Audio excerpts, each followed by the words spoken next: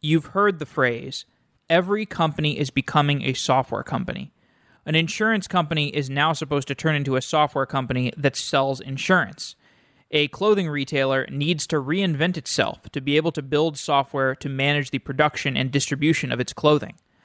Software applications provide so much leverage to an organization, it seems smart to develop in-house software teams to build those applications.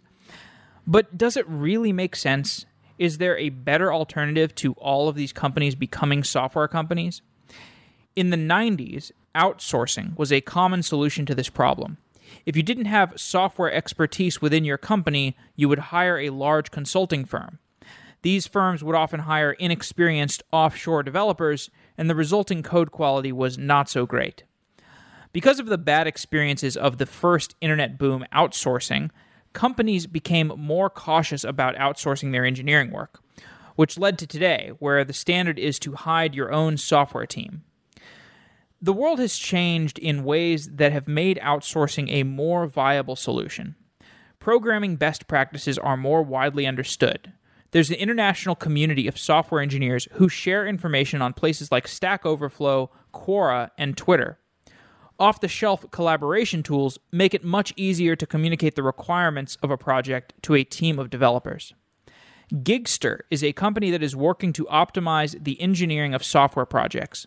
Large enterprises come to Gigster to build new projects from scratch, whether that project is a marketplace, a mobile application, or a machine learning model. Roger Dickey is the CEO of Gigster, and he joins the show to describe how Gigster works and why it often makes sense for companies to focus on their core competency and outsource software engineering. Like this show about Gigster, some of our most popular episodes of Software Engineering Daily describe how leading software companies are built and organized. We've covered companies like Giphy and Netflix and DigitalOcean and Stripe and many others, and you can find these easily if you download the Software Engineering Daily app for iOS or Android. You can hear all of our old episodes. They're easily organized by category. And as you listen, the Software Engineering Daily app gets smarter and recommends you content based on the episodes that you're hearing. If you don't like this episode, you can easily find something more interesting anytime by using the recommendation system. The mobile apps are open sourced at github.com/softwareengineeringdaily. If you're looking for an open source project to hack on, we would love to get your help. We're building a new way to consume software engineering content, and we've got a bunch of different projects that you can contribute to if you're looking for open source. We've got the Android app, the iOS app, this recommendation system backend, this web front end, and more projects coming soon. People are talking about a chat application that seems to be coming to fruition. If you join the Slack channel, you can join that conversation. Our Slack channel is findable by going to softwareengineeringdaily.com. And you can also send me an email at any time if you're interested in getting involved. I will point you in the right direction. I'm Jeff at softwareengineeringdaily.com. And with that, let's get on with this episode. Gigster. Roger Dickey is the CEO of Gigster. Roger, welcome to Software Engineering Daily. Thank you. Today we're talking about your company, Gigster, which does outsourcing, contracting for large enterprises, and basically it's a way for enterprises to get applications built for them. So I want to start by talking about outsourcing from a historical perspective. In the 1990s, outsourcing got a bad reputation. What has changed in the last 20 years that has made outsourcing a better value proposition? Great question. So I'm familiar with the industry, but also new to it. So I of course wasn't in it. I should caveat this by saying wasn't in the industry in the 90s. But I think what we saw in the 90s was this explosion of offshoring talent, and as with any other anything else that crosses cultural boundaries, I think there were growing pains. There were natural growing pains. Talent overseas is pretty incredible. Some of the best engineers I've worked with have been Indian or Russian-based engineers, but there are a lot of challenges on the interface between that talent and clients. So I think you saw companies that can afford to pay for the best have kind of less of an interest in consulting firms that compete on cost, right? So many companies that need something done right, they're not necessarily going to go somewhere that they can get it done a third or a fourth of the cost if that sacrifices the quality of the end product, the maintainability of it, the sort of total cost of ownership in the same sense that you have that for a lower quality versus a higher quality car, and just the general interface. You often have I think what you see people often do is they'll hire agencies as sort of an indirection layer. So they'll hire a US based creative agency that can conceptualize the product, and then that agency may outsource to someone else. But I think now that overseas talent has kind of equalized in cost with even some US based talent, we're starting to see a lot less of that happen, especially as companies care more about quality. Do you think it has anything to do with the fact that the tools we use these days are higher level, maybe a bit friendlier? It's easier to piece together the building blocks of an application today from, say, AWS and Twilio than it was back in the 90s when I don't know what you what you were using in the 90s, but I guess like Java J2EE or something. Yeah, I mean, certainly higher levels of abstraction and all these infrastructure services have been hugely helpful. And I think that kind of democratizes who can do the consulting, and it raises the average quality level for sure.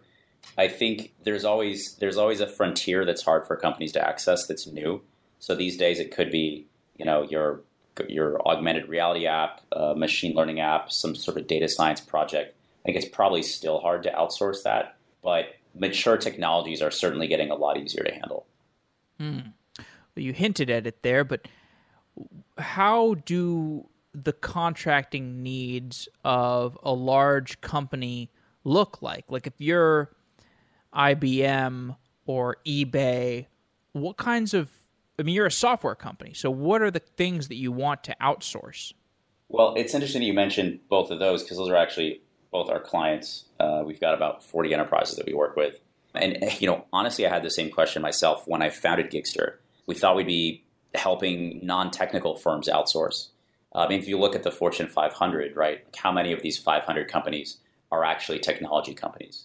Maybe less than 10%, less than 50, I would say.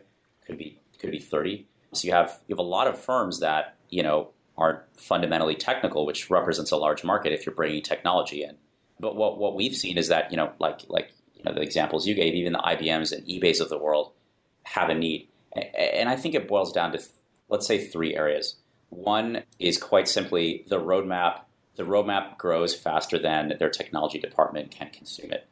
So, you have people who need more bandwidth. And we come in and provide extra bandwidth sometimes. We simply take projects off the roadmap that they don't have the resources to execute themselves. There's always some new executive that has some new initiative, and it's the most important thing in the world, and it's more important than this other executive's initiative. And there could be a political battle internally for resources or access to IT.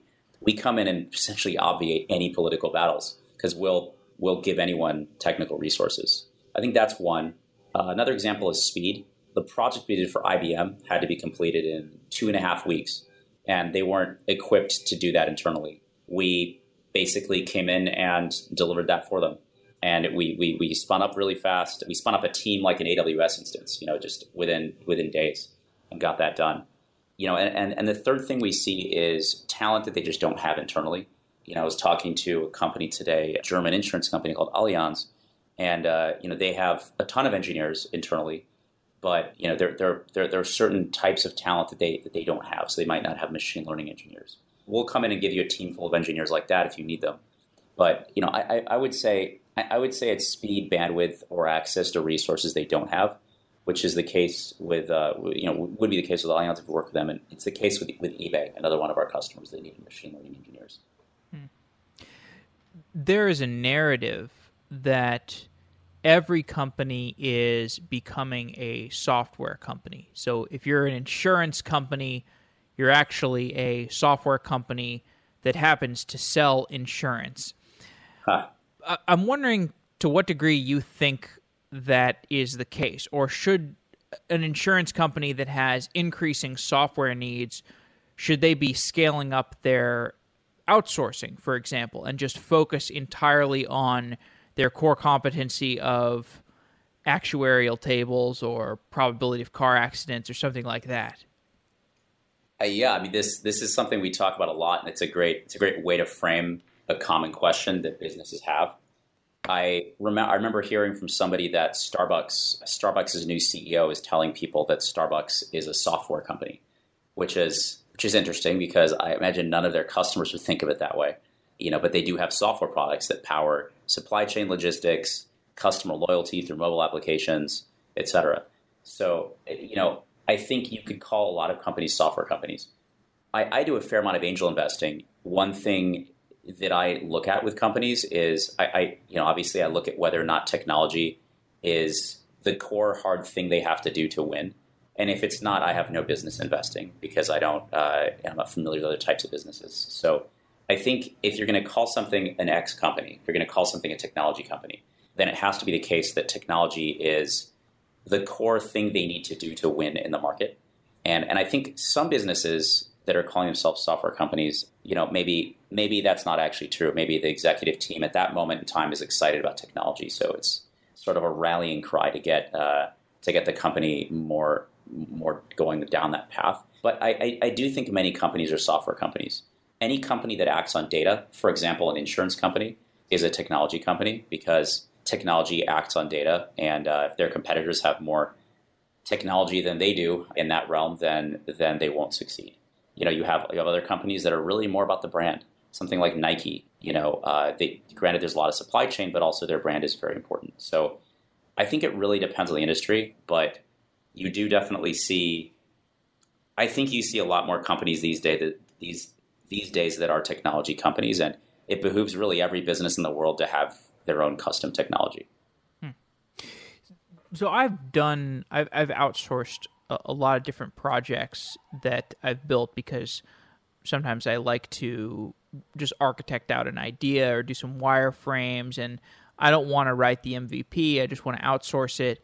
And I think the needs of an enterprise it's often the same thing. They've got a new project they want to spin up, and they outsource it to something like Gigster, and then they have an MVP that they can work with, and they can hand it off to somebody at the team, they're within their company, that can manage it going forward. And I do want to talk about that with you in a moment. I want to talk about the process that, if a large enterprise is getting something built, how they work with you, with Gigster specifically. But just like talking a little bit more about outsourcing fundamentally and how it might look in the future. Outsourcing is obviously getting easier. It's getting good. Something has changed relative to how outsourcing worked 20 years ago, where it has become quite an appealing value proposition. And you know more about the fundamental economics than I do, so I'm really not sure. But could you imagine a world where the insurance company just says, you know what, our competitive advantage is we're really good at doing sales and marketing and getting customers to come in through the door, and we just kind of like do data. We get data, and maybe we get most of our applications are outsourced. Maybe we have a couple engineers who work internally to sort of manage projects, or they're more project managers, but they outsource all of their engineering work. Can you imagine a world where that might happen, where it's actually more economical, rather than if you're Allstate trying to hire software engineers and figuring out an equity compensation package that's really appealing to them? You just do all of your work through outsourcing. Can you imagine that kind of world? 100%. And I think you were touching on that with your previous question, and I'm glad you brought it back up because I don't think I really addressed it. It's one of the reasons we started Gigster, honestly. The vision for us is to be a central engineering department for every business in the world. We've called it the world's engineering department too. And that's exactly the idea, that technology is essential for every business, yet most businesses don't really have easy access to it. And I think it's the case that great software developers are far less expensive to a business than not so great software developers, in the same total cost of ownership sense that we talked about before. We've all talked about 10x developers and heard that idea. Well, a 10x developer doesn't cost a company 10 times more than a 1x developer, so to speak. But as a business, like an insurance company, right, that doesn't have tech as their core competency, how do you attract a bunch of 10x people? They don't want to work for you. So I think what the future might look like is that there's one central or several central entities that do most of the engineering, and the great talent is co-located in those central entities. And companies have a thin layer of technologists, but they mostly focus on their brand, their core value proposition. Maybe the insurance company really has one algorithm that differentiates them from every other insurance company. Sort of like, the secret sauce or special ingredient that a restaurant might have that its entire business is based on. But after that, they don't really need to bother themselves with the details. I think we're already seeing that. We're seeing that with a lot of our customers. Even before we got there, they had other companies that built most of their technology. I can't name specific names, but a lot of our customers don't really have much technology. It's sort of a skeleton crew internally. It makes sense due to a few market trends. I mean, the best engineers want to work with good people on interesting problems, and there just aren't that many at some of these companies. So I think you're seeing the best engineers go build frameworks. You're seeing them go join organizations like Google and Facebook. There's definitely a rich, get richer type of dynamic, which really hurts if you don't have great engineers already. So building that culture, understanding how to work with engineers simply won't be the competency at a lot of these companies. Mm-hmm. Yeah. Okay, so we'll get a little more into that later on, but let's give people understanding for how Gigster works. Describe the process of an enterprise coming to work with Gigster. We typically, somebody will reach out to us. What we try to do very quickly is understand at a high level what the problem is they're trying to solve with technology, rather than get down the rabbit hole of a conversation about a specific mobile app or website they want to build. Then we go from there. Sometimes what we'll do is we'll do, if their requirements aren't clear cut up front, we'll do a scoping engagement where we'll come in, we'll help them articulate what they want to build. We'll create a spec document and we'll give that back to them. Now they can take that, implement that internally. They could give it to a different development solution, or they can hand it right back to us, in which case we'll build what they need. If they come to us with a specification already made, then we can go build that. So the way our process for development works is we need to have a clear-cut spec up front. We don't do agile work. Everything we do is it's closer to waterfall. So it's fixed price, scope defined up front. We allow for some reasonable flexibility during the process, but we do require an upfront, well-defined scope. Then we manage the process through a series of milestones with the client. Our freelance developers aren't paid by the hour. They're paid by the milestone that they complete. And then we're paid by the customer also by the milestone. So none of it is hourly based. It's not a staff augmentation model. We won't give you individual developers. We only give you an entire team. And the reason we do that is if we understand what you want up front and we have full control over the team and how the freelancers operate, we can actually optimize what happens under the hood.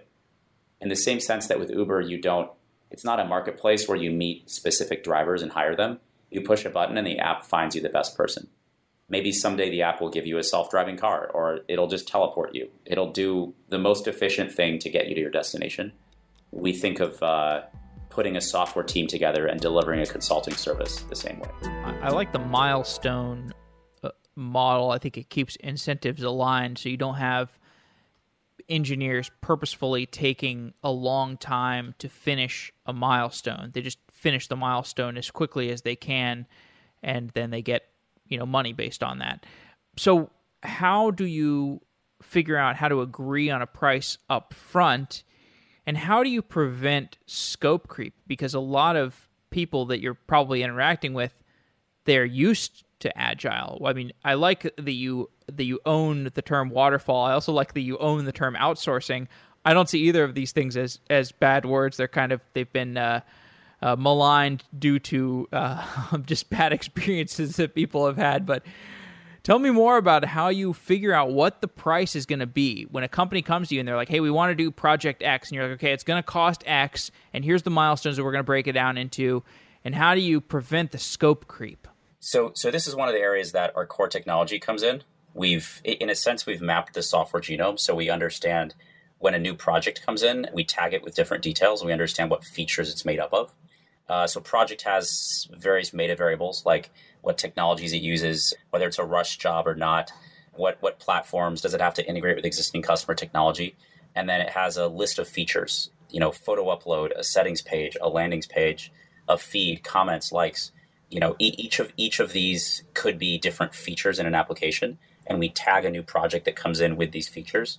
What that allows us to do is find similar past projects, and we've done thousands of projects for clients, so we can actually find very similar projects. We can look at data and how those went, and this data comes in from GitHub, from Jira, from Trello, from Slack, from whether it's communication, project management, or source check-in. We aggregate all this data, and we can get an understanding of how the project went, use that to predict the optimal time and price for future projects. And we've gotten to a point where we're actually very accurate. So we attain our margin probably 98, 99% of the time on projects, which is pretty stunning, but also something that's structurally possible given our model. How much do you talk about that margin? How much the developers are getting versus how much Gigster captures? Is that confidential? Yes, it is. It also really just depends on the project. The margin's very low on some projects because we need to redo work, or we have a lot of internal company resources like customer support that have to heavily support our freelancer base. And in other cases, it ends up being higher if we're able to reuse code assets across projects. So it's really highly project dependent, but the reality is what we do for our freelancers is we take on all that risk. So they can just essentially write code and get paid.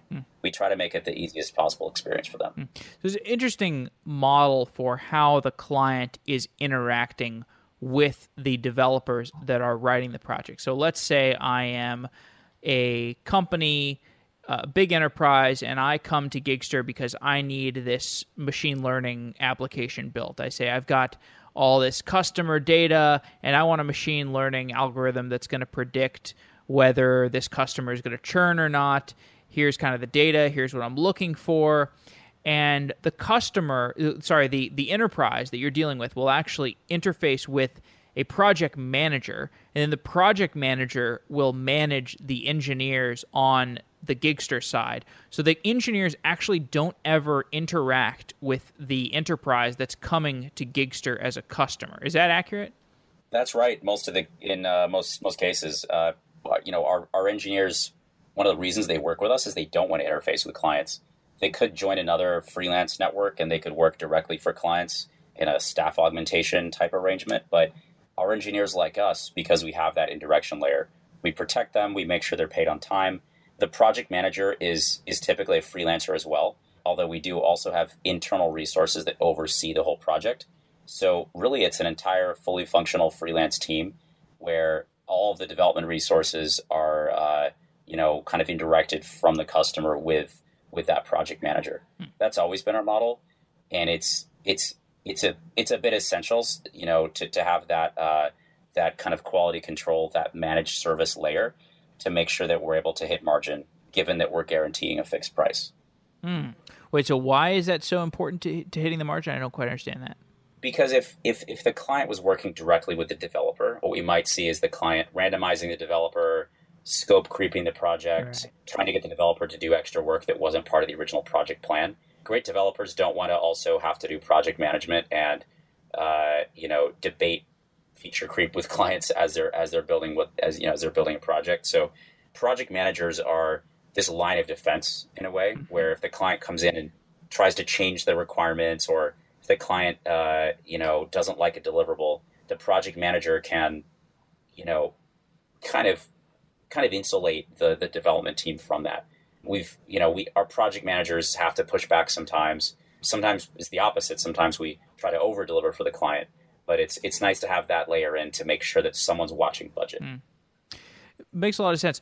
So the project managers or product managers at Gigster, are they managing multiple projects concurrently? In some cases they are. We have project managers that manage up to, I would say, 8 projects at once, something in that range. Yeah. We have others that manage 1 or 2 projects, and others that are between projects. Maybe their full-time gig has them busy. They've got a startup or a small business or a family issue on the side. So we don't mandate that they work any amount. As long as they're able to do a good job, they can be on as many projects as they like. So that's one thing I was interested in is how Gigster itself scales as the number of projects scale. So if you just have if you had a linear increase in the number of projects that were on Gigster, I guess the number of project managers or product managers that you would add would scale sublinearly, because every additional project manager can probably manage multiple projects. So you probably get some economies of scale there. Can you talk more about the economies of scale that you get as you get more clients coming in the door? Absolutely. I think I'd say some are on project management, others are around development and quality assurance and other areas. The way we think of, so I'll kind of zoom out a little bit and then I'll talk about, and I'll answer this directly. The way we think about kind of work automation, I'll say, or, this future of work concept of work automation or finding economies of scale with groups of many workers, is we look at the software development lifecycle. We take the SDLC and imagine a matrix where the columns are phases over time of a software project. So you have pre-sale, kickoff, early, middle, and late development milestones, handoff, and maintenance. Those, you can imagine each one of those as a phase. And then rows would be roles in the software development process. So development, design, project management, product management, QA, etc.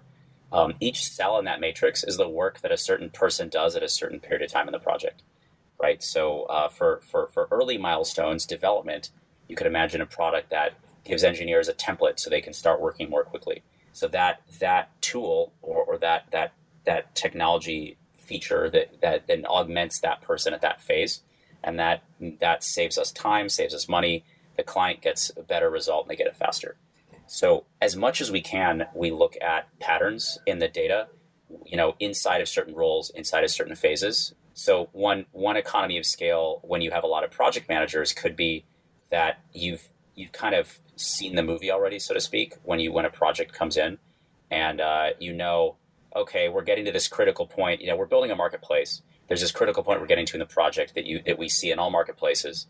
And here's what we've done at that critical decision point in other projects. This issue the customer had, here's how we fixed it last time. So we're building right now sort of a just-in-time AI assistant that looks at data from past projects and can actually connect a PM with other PMs that have had to go through a similar challenge. With development, we reuse some code across projects.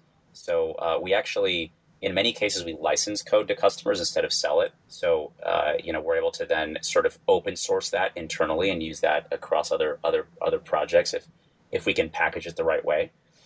We talked earlier about how the more projects we work on, the more we're able to, better anticipate costs and timelines for future projects. We have another tool called the supervisor, which we use internally. And this is overseeing all the projects we're doing. So we're doing about 150 projects right now. Average size, something like $100,000 to $200,000. We're able to look at all those projects, watch patterns, like let's say there's a milestone due in 3 days. The developer hasn't checked code into GitHub in 5 days, and maybe the developer and the PM haven't talked over Slack in 7 days. It's very likely that we'll miss this milestone, even though we haven't missed it yet. So you can sort of start to predict the future when you've seen enough patterns, and you can catch bugs, you can catch lateness before they happen. Some of these technologies are actually fairly mature and in use internally. Some of these technologies are fairly early, but collectively we call these technologies the Gigster platform, and they seek to use data to find economies of scale across roles and across phases of the SDLC, if that makes sense. You have worked as an engineer at a large corporation. You worked at National Instruments back in the day. I've also worked at a large enterprise. I have trouble imagining myself ever going back, partially because I like working for myself, but also partially because I like the freedom of working outside of an office. And I think if more people tried that, they would find how preferable it is in many contexts. And unless you're building your own company, you're building a small company, you're like building Gigster, I'm sure is exciting going into the office. But the reason I'm mentioning this is because I'd like to know about the psychology of the type of people who come on to the Gigster platform to make their living. Can you describe how those people contrast with somebody who might go to a large corporation like a Google or a Facebook or National Instruments. Certainly. So we actually designed Gigster from the developer's perspective first and foremost. We're basically a marketplace, right? Customers come to us and they look for engineering resources. And whenever you're designing a marketplace, you need to look at where you have the largest constraint, whether it's supply or demand, and you focus on that constraint, you solve for that, and everything else works itself out. So I think it's sort of a truism that if we had all the best engineers in the world on Gigster, that we'd have a lot of business, right? So we asked ourselves, okay, well, how do we solve that problem? Because clearly that's the most important problem. So, granted, we're a product for customers, and the product is they get great software built for them, but we're more so a product for our developers. And we think very carefully about how we can design what we call a great career experience on Gigster. So from the get-go, my co-founder and I asked ourselves the question, what would it take to get us to freelance? Why don't we freelance on Odesk, Elance? Why don't we do it personally? Why aren't we on TopTal or something else? And the answer was a couple things. It was, some small finite number of issues with all of these freelance solutions that if solved, we'd be delighted to work at that. We'd be delighted to freelance. So one is developers don't want to market themselves. They don't want to do sales. They just want to write code. Two, they want to work with interesting people on interesting problems. They don't often want to engage directly with the client. They like to get specifications in consistent, clear format, right? Versus every single client you freelance with has an entirely different development process, entirely different set of documents. So we created an experience that kind of normalized all of that for them and allowed them to earn a Silicon Valley wage from wherever they work in the world, with interesting people, cool projects, reliable payment, no marketing, all that stuff. We solved all those problems, and we've attracted some incredible people. We're in 55 countries. We, 70% US, but 15% Western Europe, 50% other countries. And we've attracted people who, in the same sense that Google has this employment brand where they're the best place to be a full-time engineer, or one of the best. We've tried to do that for freelancing. And we've attracted some incredible folks. A number of people from the recent MIT class found out about Gigster because a student was making a lot of money on the platform, and they just graduated and became Gigsters. We have a lot of people that moonlight from jobs at SpaceX, Google, Tesla, Facebook, eBay, you name it, top tech company. We have people from that tech company moonlighting. We have a lot of startup founders that are looking to kind of pay the bills on the side. Maybe the startup isn't doing that well. They're running low on funding. So we're probably funding more startups right now than a Silicon Valley VC. And then you have people that just want a different career. Maybe they live in the Midwest. They have a family to take care of. They want to code on the beach in Thailand, whatever it is. We're making that possible for people. Yeah, I was just as surprised as other people have been by this. I didn't know how many people actually wanted to freelance. Didn't realize how much latent demand there was for freelancing. But we started Gigster, and people have come out of the woodwork to participate. So I think there's just a lot of people that want to work in a different way. What's the hardest aspect of scaling the Gigster market?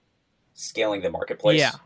I would say it's a few things. One is project management. Finding great project managers is actually really hard. Whereas we have technology right now that optimizes and augments human project managers, we're by no means replacing human project managers. There's a ton of human coordination. It's been very hard to find people that can help a project run smoothly. We've seen projects that are going terribly wrong. They're buggy, they're 3 months late, and the customer's happy as a clam because they love their project manager, because they get on the phone and crack jokes with them. There's a personal relationship. So there's a very human side to that, which is important. On the engineering side, we haven't had as much trouble attracting great engineers. I think we're highly selective, something like a 1% accept rate if you look at the overall pool that we consider. But once people come in, as long as they get work, they're fairly happy and haven't had as much trouble there. Design hasn't been as difficult. Product management's another bit of a challenge. We've actually migrated the business. You said at the beginning of the call that we serve enterprise. That's relatively new. When we were founded 3 years ago, we were serving SMBs. We were doing $10,000, $15,000, $20,000 mobile projects. Now our sweet spot is something between $100,000 and several $1 million. So we're working with different clients that are more discerning and the people that are client facing need to be more experienced and more polished. So, we're going through a bit of a reboot, and in some of the roles where we have to recruit different types of people. But I wouldn't say that's a challenge so much as it's just something we have to work through. Was the change from the 15 to 20K clients to the 200 to 250K counts, was that deliberate, or was it what caused that change? In two parts, it was deliberate in a way. I mean, we recognized that that's where the larger market for software is, and we wanted to have a better avenue to grow our business. So we went after where customers were spending more on technology, which is enterprise, which is mid-market. It's not as much SMBs. If you think of us like a SaaS business, SaaS is great because you earn recurring revenue from a SaaS product. You can predict the tenure of a customer. You can predict the lifetime value. With services, it's different. You do have services relationships that have lasted for decades. I'm sure there's people that have been using IBM Consulting Group for 20 years, and they've been consistent clients, but it's not as predictable as the ARR that you get from a SaaS business. So, we found with SMBs that a lot of them didn't repeat because maybe they ran out of money, they went out of business, or they don't have as much budget for technology.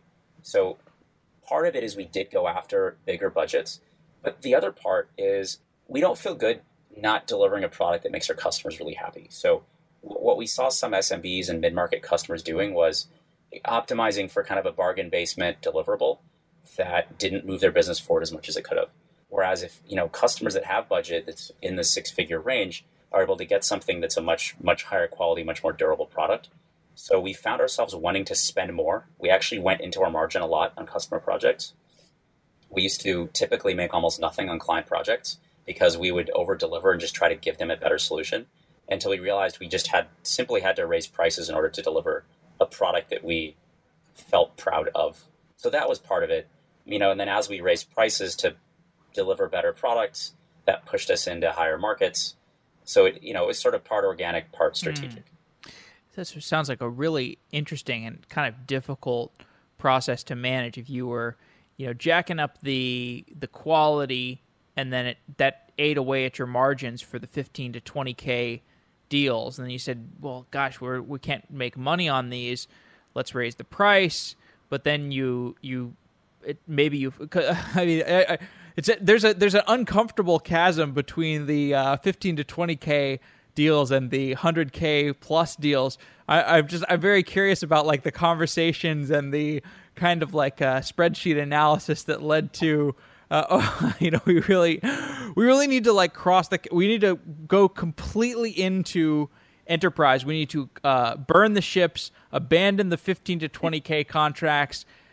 Explain like a little bit more what happened behind the scenes. When we raised our Series A, I think this would have been November, December 2015, we announced it, and we had $30 million of business come in a single week. We didn't close all of that, thank God, because we would have killed ourselves trying to deliver it. And these were, 15 to 20K contracts. I mean, it was everything from, 20K to 200K. We weren't seeing anything really much higher than that, but it was, 5 to low six figure range contracts, and just a ton of them for, from all quarters. Everybody saw the news, and, they're like, "Oh, I can push a button and hire a development team. Great." So we had a ton of people sign up, and we took on a bunch of customers, and our delivery operation kind of ground to a halt. We weren't ready for that much demand. We didn't have the supply side quite as short up as it could have been, so we ended up going to the red on a ton of different projects, because the invariant for us is we've got to do a good job. We guarantee quality, we guarantee price. Whether we go over or not, we'll never charge the customer more. So it was a stressful time, and we started inching prices up with sales. We tell them, "Hey, we've seen that marketplace projects typically go wrong in these few areas. You need to charge an extra 10K, an extra 20K next time." And they said, "Okay." And they'd say that to customers, and then we'd notice something else that would go wrong, and then we'd inch the price up a little bit more. What sales started having to do, because a lot of our customer base back then was still those SMBs, but the prices were starting to rise. What they had to do is they had to de-scope with clients. So clients would say, "Look, I've only got 50K, and I need this Tinder for Dolphins app or whatever." how do I get that done for 50K? And we'd say, well, are you willing to sacrifice this feature and this feature and this feature? So we got into all these dialogues with people about how they could de-scope so that what we actually delivered would be high quality. That worked for a while, but in the process, we had to start looking for new types of customers. And that's where some of our investors helped. Andreessen Horowitz was incredibly helpful at helping us, boot up a bit of a enterprise and mid-market business. We worked our personal contacts and connections from previous large companies we'd worked at.